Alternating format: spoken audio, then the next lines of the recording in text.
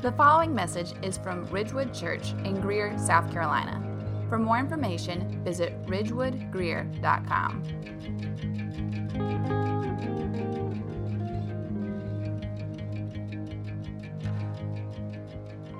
So last week, we began a teaching series that we are calling The True Story of the Whole World. What we said last week is that we all operate with some notion as to who the good guys are, who the bad guys are, what the source of our conflict is, and the hope of some kind of ending. We said that we all function with some kind of answer to these questions. What's the meaning of our lives? What's the goal of human history? Why am I here instead of not here? And what am I supposed to do in the meantime? What do I live for? What am I supposed to live for in my day-to-day? We said that the modern world teaches us that we are to write our own story. But the reality is that's just too big a burden to bear. So instead, we want to understand ourselves within the framework of the Bible's story, what we're calling the true story of the whole world. And so where did we begin last week? In Genesis chapter 1, in a garden. More specifically, at a garden wedding, where we saw the beautiful difference in all of creation, pinnacling in the creation of man and woman. And we said this was the plot thread that runs through all of it, that God intends to be present with his people in his place.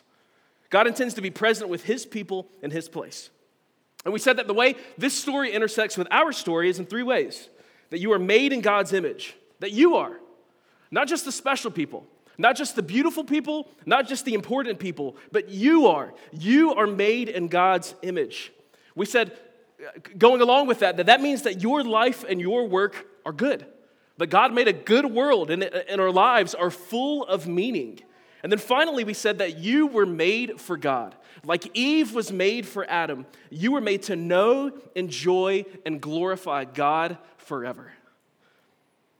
And I would guess that for those of us who were here last Sunday, you listen to all of that, and it's like, man, all of that sounds so good. And it's like, that's such a beautiful picture, the story of Genesis 1. But there's this huge elephant in the room when we think about being made in God's image, and we think about being made for God and how rich and full and meaningful our lives are.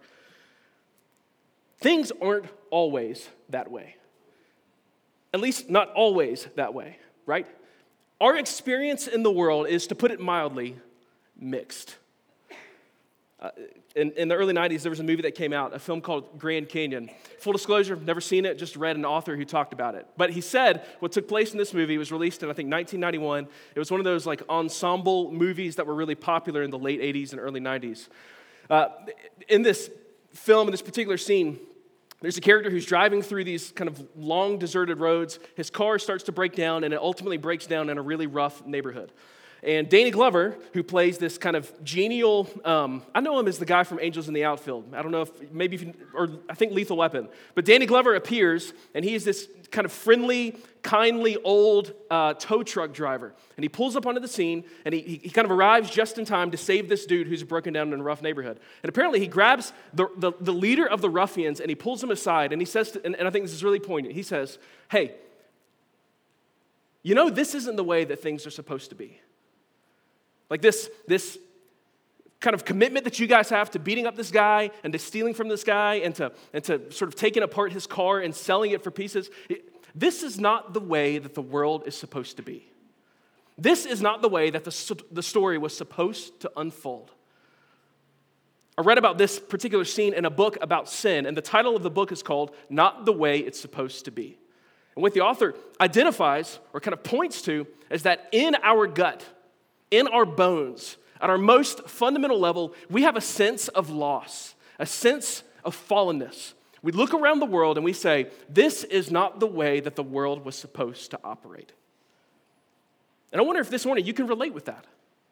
Be it in minor frustrations, be it in major tragedies, you just know. You don't know how you know, you just know. This is not the way that the world is supposed to be.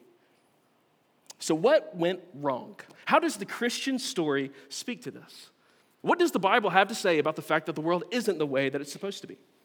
What we'll see in chapter 3 of Genesis is how things fall apart. And we'll summarize the key elements of the story with a couple of key words. Cast out, conflict, and crush. It says three key words. We'll just assume cast out as one word, okay? Cast out, conflict, and crush. We'll walk through Genesis 3 for a second, and then we'll think about how this story confronts us. Let's look again at Genesis chapter 3, starting in verse 1. It begins. Now the serpent was more crafty than any other beast of the field that the Lord God had made. Now we remember what Genesis 1 and 2 tell us. That God is present with his people in his place, and it's in accordance with God's design. And so we see life with God as this kind of place of glorious wholeness and harmony. It's a world of abundance. It's rich. It's full of potential. God tells Adam and Eve to tend the garden and ultimately expand the boundaries of the garden. But in chapter 2, verse 17, we're given a prohibition. One single prohibition. God grants that Adam and Eve eat of every tree of the garden except for the one tree, chapter 2, verse 17. Don't eat of the tree of the knowledge of good and evil. God puts this parameter in place as a way to preserve wholeness and life. If you disobey, death would be ultimately introduced into the picture. Genesis chapter 3, verse 1, enter stage left, the serpent. Now later on, the Bible identifies this creature as Satan or as the devil or as the enemy.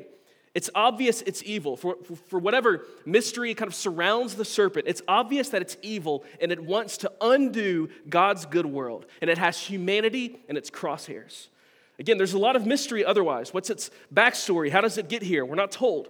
But what we do know is that it's intent on disrupting God's good world. What about the tree?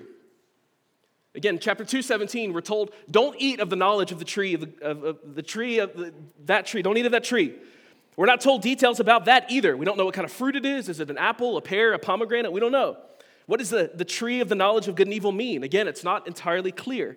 But what we do know is that this is a symbol of God's rule in the midst of his people, his righteous rule over humanity. And again, we do know that the serpent wants to undo God's world with a targeted attack on God's people and God's place.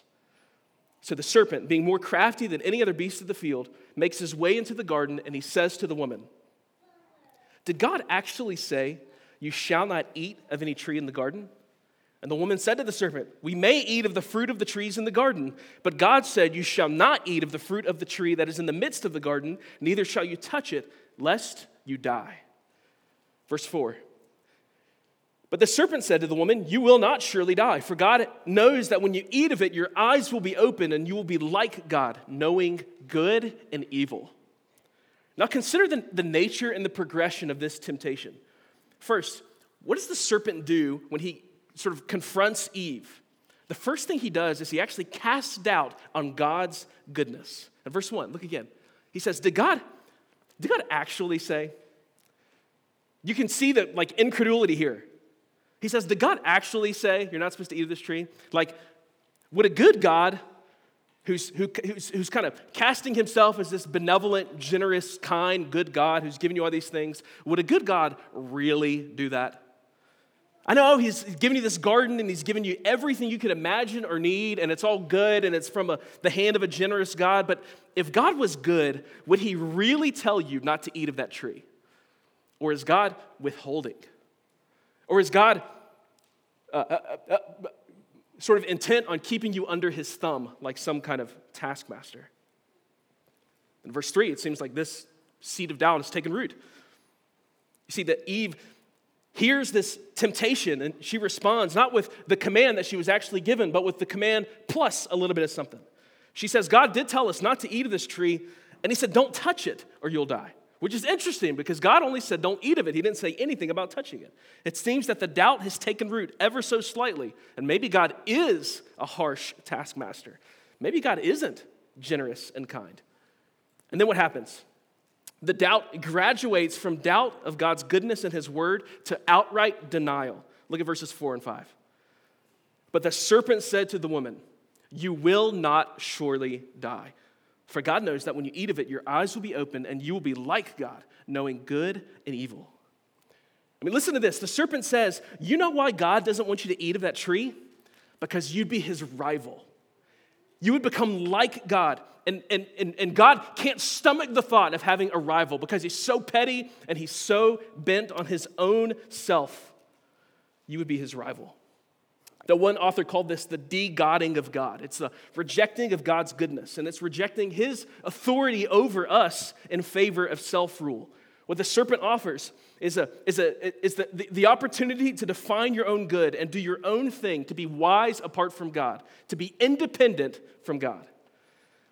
And the way he begins with calling into question whether or not God is actually good. Now, I would just submit to us for a second, just to kind of reflect on, isn't this the fundamental human problem? To assume two things: that God isn't actually good, and that God doesn't actually have my good in mind for me. And second, that God isn't actually the one who has the authority to rule over me. That seems to me to be sort of the essence of the human problem. These two assumptions: that God isn't good and his ways are oppressive and flattening and awful and miserable, and that if anybody knows what's best for me, it's actually me. That I deserve the status of God over my own life. Sometimes, we kind of chafe at the prohibition that's given in chapter 2, verse 17. We say, why would God put that tree there in the first place? Why would God ever think that that was a good idea? And of course, there is a place to think through and ask that question. But I do wonder if asking that question still demonstrates that the serpent, that he still has his fangs in us. The fact that we can't shake frustration at the notion that God sets the parameters, that God defines right and wrong, and that life is found in submission to God. Yet I wonder if our inability to receive that is actually telling. What if it's actually the same sin of Adam and Eve? I think part of the brilliance of this story is it really gets to the essence of the human temptation, to be discontent and imaging God, instead wanting to be God. So what happens? The serpent makes this offer. He casts God's goodness in doubt. He denies the doctrine of God's judgment, in essence, denying the reality that God has a just rule over our life. So Adam and Eve, what happens? Do they take a bite of the fruit? And is there this moment of incredible enlightenment, a grand triumphant Super Saiyan mode that they enter into? Does Adam and Eve, do they become like God? Verse 6. So when the woman saw that the tree was good for food and that it was a delight to the eyes and that the tree was to be desired to make one wise, you could almost see her eyes widening and her pupils dilating. She took of its fruit and ate, and she also gave some to her husband who was with her, and he ate. Then the eyes of both were opened, and they knew that they were naked, and they sewed fig leaves together and made themselves loincloths. So what's the result? They are granted knowledge, but it's the knowledge and awareness that something is wrong with me. They're granted the awareness and knowledge that they have committed a grievous evil, and the result is pain. It says that the eyes of them were open, and they knew that they were naked, and they sewed fig leaves together and made themselves loincloths. It's the introduction of shame. And think of how chapter 2 ended. It says that they were naked and unashamed. Then they eat of the tree, and the result is that they are now realizing that they're naked, and they're left ashamed of themselves. Have you ever experienced a deep awareness of shame?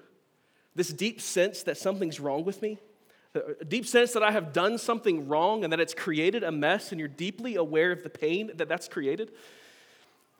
I think about probably, honestly, almost daily. I have a friend in high school. He was my best friend whose relationship meant the world to me. And that relationship ended because I did him wrong.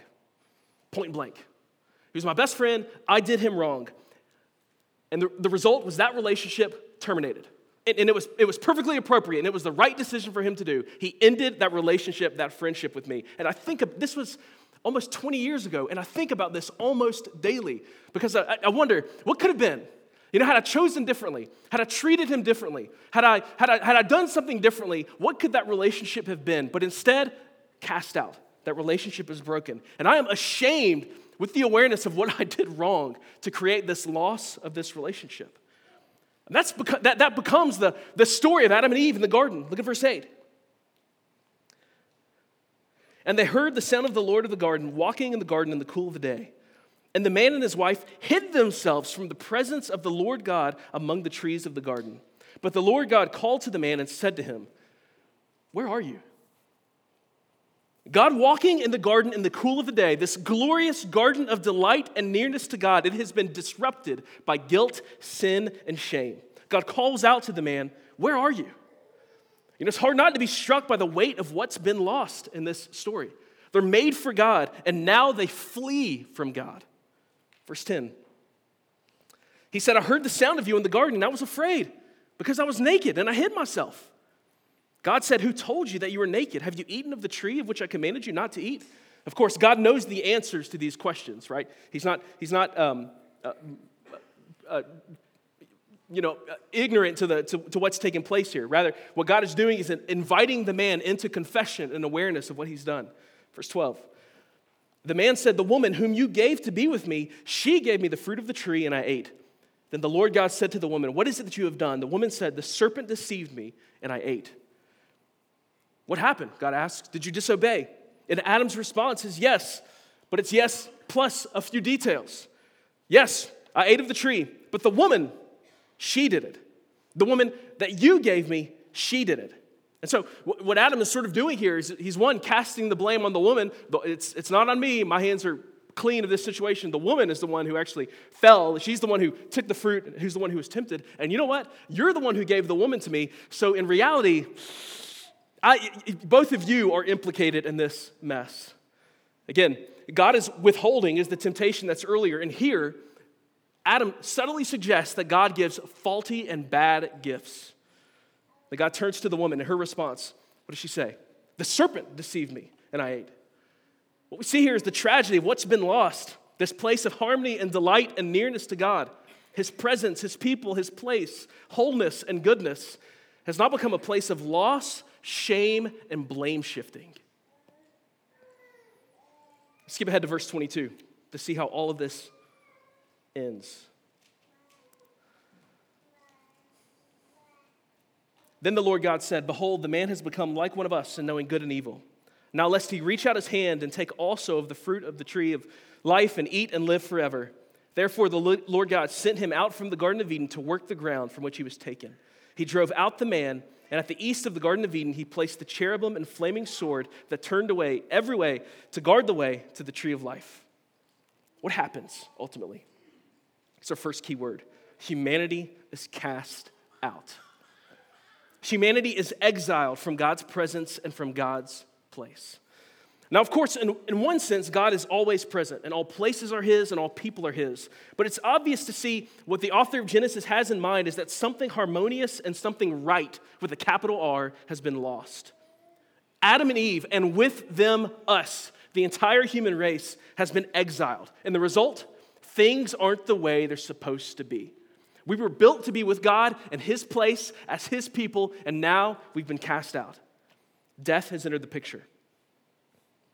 Physical death, of course, but something even worse, a kind of spiritual death, a life for God that has now been disrupted. We were built to run on God, if you will. Now we've chosen to be cut off and we're banished. And again, things aren't the way that they're supposed to be. Now, there's so much more that could be said about this story, these events, and the effects of the fall. But we can at least observe these two things real quick. What makes this story so tragic is we have forfeited life with God. In Romans chapter 5, Paul says this, sin came into the world through one man, and death through sin. And so death spread to all men because all sinned. What Paul tells us is that through Adam and Eve's rebellion, through Adam's passivity and Eve's choice to listen to the serpent, the result is death has now entered into the equation. This world of harmony and delight and goodness has now been disrupted through the evil that humanity has introduced. Again, we have been exiled with our first parents. The world is not the same. Everything is now subject to impermanence. A land of wholeness and fullness is now loss. I was texting with a friend yesterday who was showing me some snippets of a book that he was reading. The book is about death. And the author observed the tragic reality, listen to this, that everyone loses everything they love. That's now life east of Eden. Having been cast out from God's good garden, from his presence, the reality is now that everyone loses everything they love. What thing do you love doesn't have an expiration date? What person that you love isn't one day destined for the grave? The tragic reality, east of Eden is that everything now is impermanent.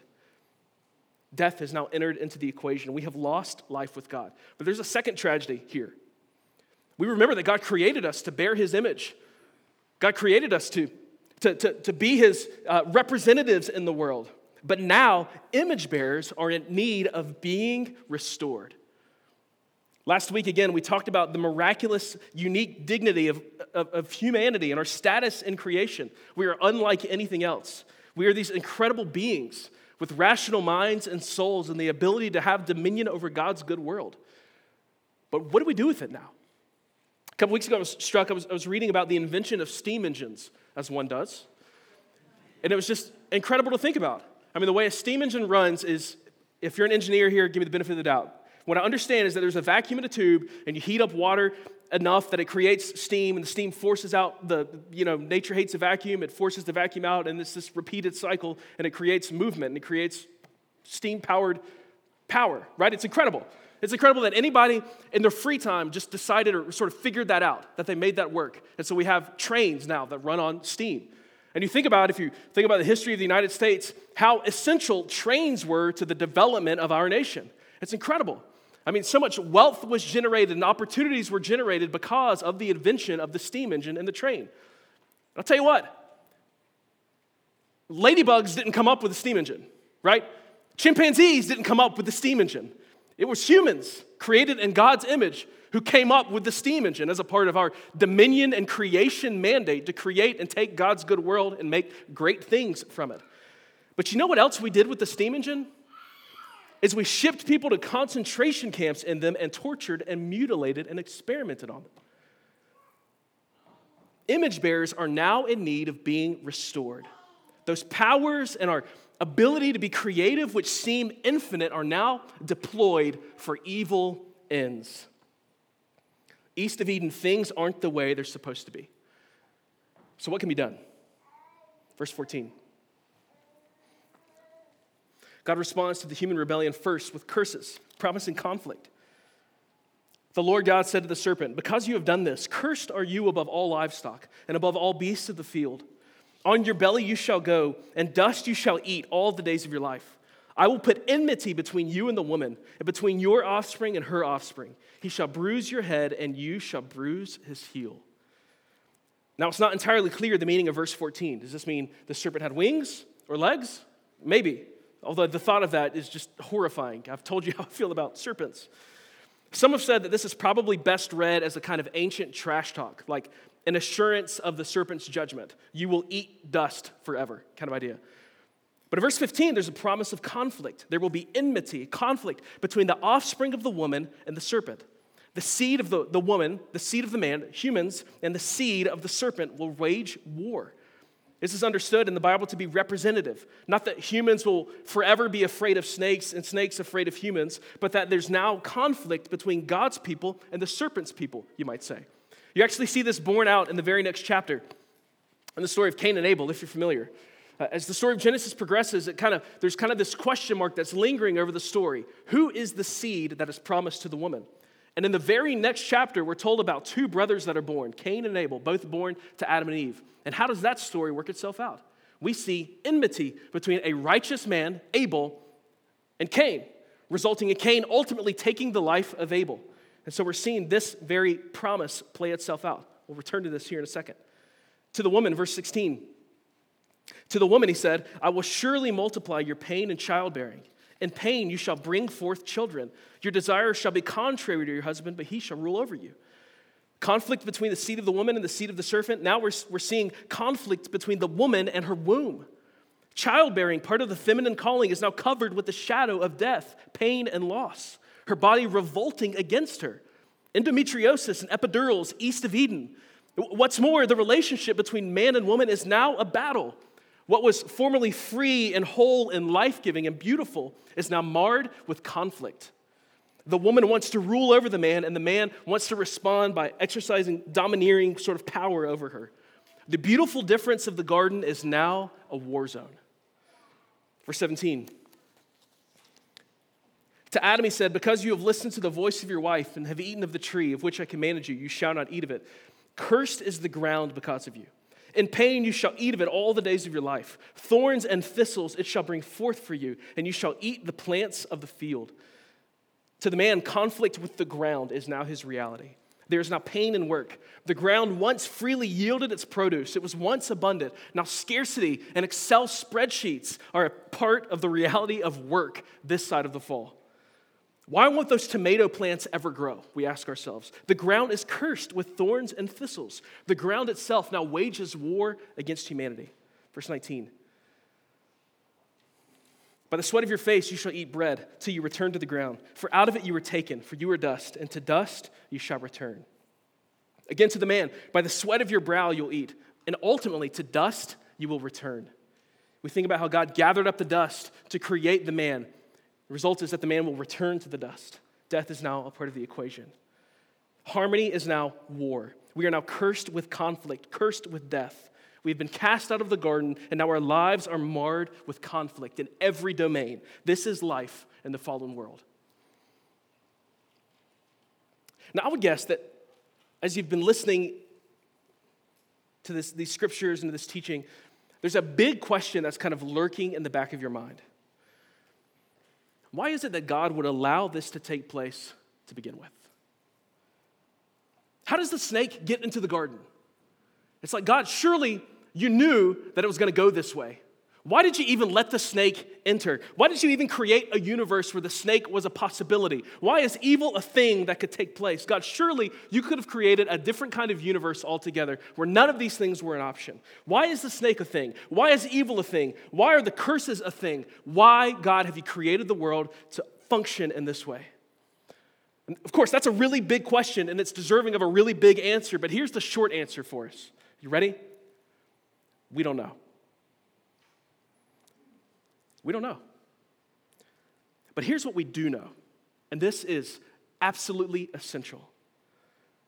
What Genesis 3, though it doesn't give us an answer to those big questions, it does tell us that we have the tools to call evil, evil.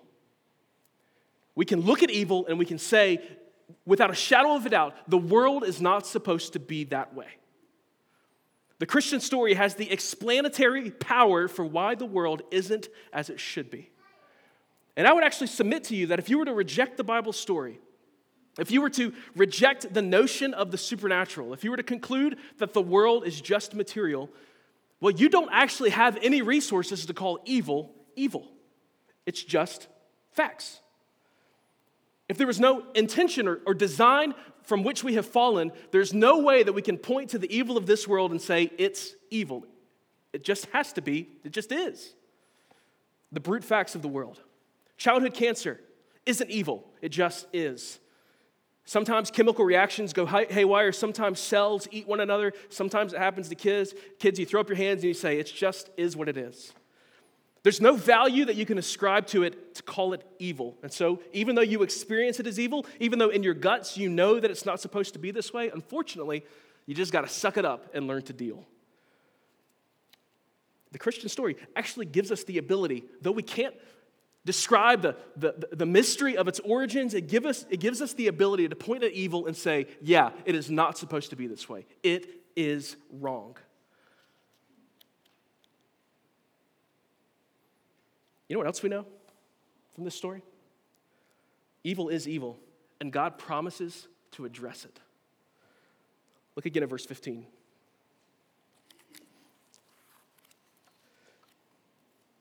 To the serpent, God says, I will put enmity between you and the woman, and between your offspring and her offspring. He shall bruise your head, and you shall bruise his heel.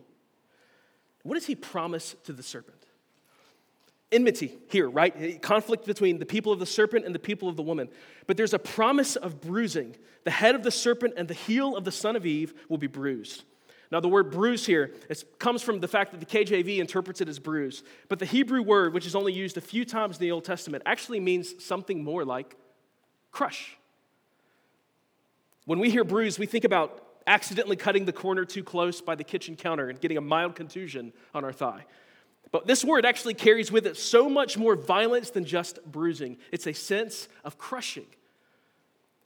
It's a promise of conflict, a promise of mutual wounding, and a promise, listen, of triumph A wound to the heel, but a death blow to the snake.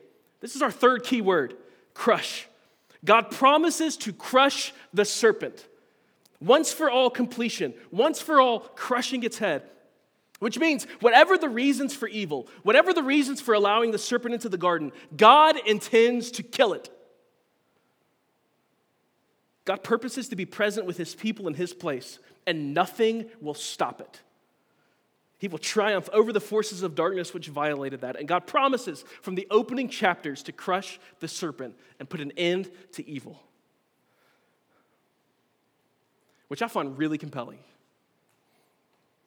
So we can look at the evil of the world. And though we say, yeah, I can't give you good reasons. There's maybe some things we can kind of piece together that God has a plan and that God is glorified through it somehow. But what I know for certain is that evil is evil and that God will end it. There's coming a day when all evil will be eradicated. And so as we're reading Genesis 3, we're making our way through our Bible, we think about this promise of what God's going to do. And so we think, okay, there's coming a seed of Eve who's going to crush the serpent. I'm going to turn to Genesis chapter 4, and he's going to arrive, right?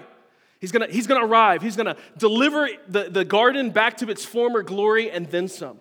Then we turn to Genesis 4, and what do we read? The story of Cain and Abel. The story of the war between the son of the seed of the woman and the seed of the serpent at war with one another. Conflict on full display. Harmony between people shattered, where brother murders brother. In fact, what you could summarize, especially Genesis 4 through 11, the way you could summarize it is it's just going from bad to worse, from fallen to fallener, essentially. Chapter 4, you have the story of Cain and Abel committing violence against one another. In chapter 6 through 8, you have the story of Noah and the flood. And how does the story of the flood open? With God regretting that he created humanity because of the way that evil has escalated. God grieves humanity that is made. He sends a flood as judgment on human evil. Yet even still, God's faithfulness to preserve his people remains. It's interesting that even in the story of Noah, the germ of human evil remains. We're told that Noah, whose name means rest, there's kind of a hope that Noah's going to be the seed who ultimately delivers on these promises from Genesis chapter 3. But what do we discover about Noah? Well, he's just as jacked up and complicit in the great mess as everybody else. And then things go from bad to worse, even more, climaxing really in chapter 11 with the story of the Tower of Babel. The story of human arrogance kind of on full display, where they say, we don't want to bear God's image. We don't want to make God's name great. We want to make a name for ourselves. And they conspire to build a tower to reach the heavens. It's a picture of dominion run amok, a picture of human pride. God responds with judgment. So if things get so bad and the story gets so ugly and it's so fallen, we're left wondering, aching for the answer. Who is the promised seed? When will he come? Who is the son of Eve? Who is the one human that isn't susceptible to the serpent? Who is the one that's going to crush the serpent for us? Who is the one that can triumph finally over death? Who can restore us? Who can heal the darkened human heart? Who can come and return us to life with God, life that we were made for? A wretched man that I am, who shall deliver me from the body of death? Who could this possibly be? As the story progresses, this kind of question becomes, pun intended, the seed of the rest of the story. Who is going to be the serpent crusher? How will God win? Now, you're here this morning, and I would assume that we have people who are here all over the map. I look around and I see folks who are members here at Ridgewood. I see folks who are here because you were invited by a friend. Maybe you are really experienced with church in the Bible. Maybe you've been around, but you wouldn't consider yourself especially religious or devout.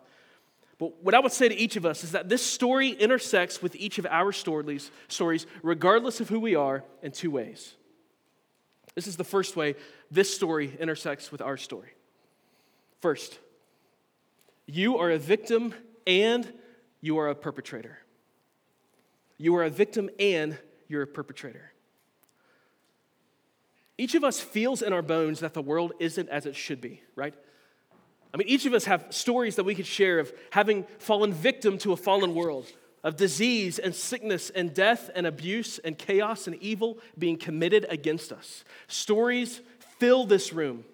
You are opposed by the serpent. Evil is real. Evil is dark. The enemy prowls like a roaring lion, seeking whom he may devour. There are nasty people intent on doing nasty things in the world, and we need to be able to call evil, evil, to name the evil that they're committing.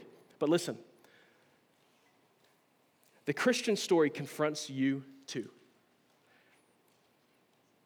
We all know there's evil in the world, and we have no problem calling cancer and death and Nazis evil. But me? Not me. I mean, if you knew the whole story, you would understand why I do the things that I do. This is exactly where the Christian story confronts us. This is where the Christian story, hear me, confronts you. You are like our first parents. You are fallen. You do and have done evil. Listen to what the other biblical authors say, reflecting on these truths and even reflecting on the events of their own lives. This comes from King David in Psalm 51. He says, "Behold, I was brought forth in iniquity, and in sin did my mother conceive me." David, after committing a grievous sin that we'll talk about later in this series, is so overwhelmed with the awareness of his sin. He says, I was conceived in sin. I was born with this in my chest. Consider what Paul says in Romans 3, verses 22 and 23. He says, "There is no distinction, for all have sinned and fall short of the glory of God." There's no distinction. All people have sinned and all people are fallen. And then consider the words of Jesus in Mark chapter 7, verses 20 to 23. Jesus says, "What comes out of a person is what defiles him. For from within, out of the heart of man, come evil thoughts, sexual immorality, theft, murder, adultery, coveting, wickedness, deceit, sensuality, envy, slander, pride, and foolishness. All these things come from within, and they defile a person." What is Jesus saying? He's saying that this side of the fall, the human heart is desperately sick. We are fallen. And I can't help but think about how counter this is to our culture's story. I mean, our culture tells us that our heart is who we are, and it's our life work. More than that, it is our duty to follow our hearts wherever they lead us. But the Christian message says, listen, as incredible as you are, your heart is sick. I was recently reading about a novel called The Goldfinch by Donna Tartt. I've not read it, I was reading about it. This is not a Christian book, not even a little bit. But the book is sort of cliche in the way that the story unfolds. It's a story of a young man who's discovering himself, and it's kind of like eye roll because all stories are now of a story of a young person discovering themselves. That's the story that we all know. It's the last story that we have to tell. And it tells us after the death of his mother, the young man begins exploring, kind of searching for himself high and low, following his heart everywhere it takes him. And then the book ends with the young man offering a reflection on his journey. There's a moment in the book where there's a hole poked in the modern story. And listen to this. I have a quote on the screen for us. It sounds remarkably Christ-like. This is the young man speaking, kind of narrating his own journey. He says, "It's a curiously uniform message accepted from high to low. When in doubt, what to do? How do we know what's right for us? Every shrink, every career counselor, every Disney princess knows the answer. Be yourself. Follow your heart. Only here's what I really, really want someone to explain to me. What if one happens to be possessed of a heart that can't be trusted? What if the heart, for its own unfathomable reasons, leads one willfully in a cloud of unspeakable radiance away from health, and instead straight towards a beautiful flare of ruin, self-immolation, disaster? If your deepest self is singing and coaxing you straight toward the bonfire, is it better to run away? What if indeed? What if one was possessed of a heart that hated its owner? I actually think that once our guard is down, once we deal honestly with what we know to be true of ourselves, we know something is fundamentally wrong with us. I think we actually know that we're complicit in the great mess of things, that we are in possession of hearts that can't be trusted. And so what's the solution? How do we respond to this? Are we just to bear the guilt that we bear? The white noise of guilt and anxiety about the wrong that I've done and the good that I've left undone? Is the goal to try and muster up more good stuff to crowd out the noise of the bad stuff that keeps me awake at night? Are we to just self-medicate? To never sit alone with our thoughts and always go to sleep with Parks and Rec on, because if I have a moment to myself, I will lose my mind? Is it just to plug our ears, to shout louder and louder and louder and louder about how great and excellent we are? I'll tell you, here's the answer that the Bible holds out for you. You ready? Forgiveness. Can you imagine that? Forgiveness. A divine word of mercy from a God who sees you exactly as you are and pronounces not guilty. With the same authority with which he declares, let there be light, he says over his people, forgiven. So the second way that this story intersects with us is simply this: God is merciful. What sets the Christian story apart? We are broken. We are not the way we're supposed to be. Yet, grace. For you, for me. Grace, mercy. God sees, and yet God says to us, forgiven. And the answer as to who ultimately crushes the head of the serpent, spoiler alert, is Jesus, son of Eve, son of Mary. The author of Hebrews says it like this, that Jesus, through death, destroys the one who has the power of death, that is, the devil. And he delivers all those who through fear of death were subject to lifelong slavery. He was made like us in every respect so that he might become a merciful and faithful high priest in the service of God to make propitiation for the sins of the people. Jesus crushes the snake, he saves his people, he dies for our sin, he's raised to new life, and he pronounces a word of forgiveness over us that we do not earn, that we do not deserve, but he gives nonetheless. God is merciful. And how do we receive this forgiveness? The scriptures give us this mind-blowing answer. Is it to do enough good deeds to garner his attention? He says, no, we just respond with trust.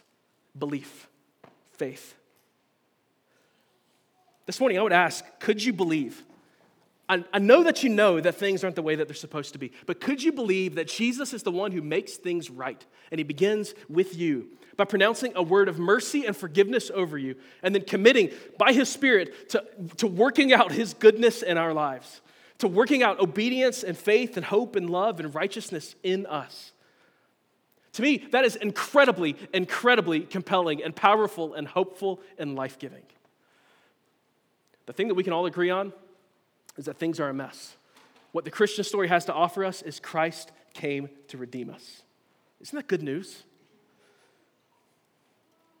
In the next few moments, we'll take some time to just pause and respond and sort of consider what's been said this morning. If you're here this morning and you're not a Christian, the thing that I would urge you to think about is, what does it mean that Christ crushes the serpent for you? What does it mean that God is merciful and that he offers a word of forgiveness? What does it mean that the scripture confronts you with your fallenness? I'm sure that the person who invited you here this morning would love to talk about any of those things. I'll also be available in the lobby after worship is over to talk any bit more. If you're here this morning and you're a Christian, what I would encourage you to consider and to think on anew is the significance and the power of what it means that Christ has forgiven us.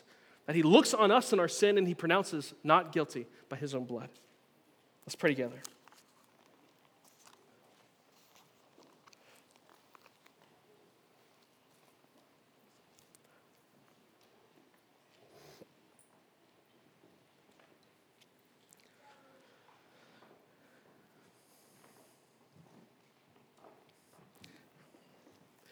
Lord Jesus, we come to you in response to your kindness to us. And we pray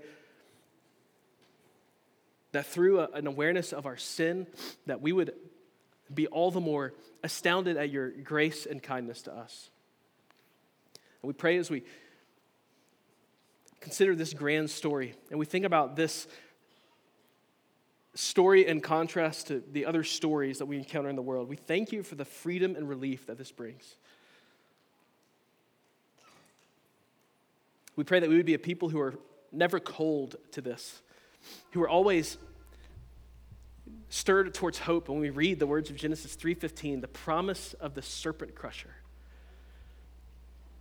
Lord Jesus, would you, in response to the grace and mercy that you've shown us, would you make our church a place of grace and mercy towards one another, recognizing that we are all leveled by the same truth, that each of us need forgiveness in you.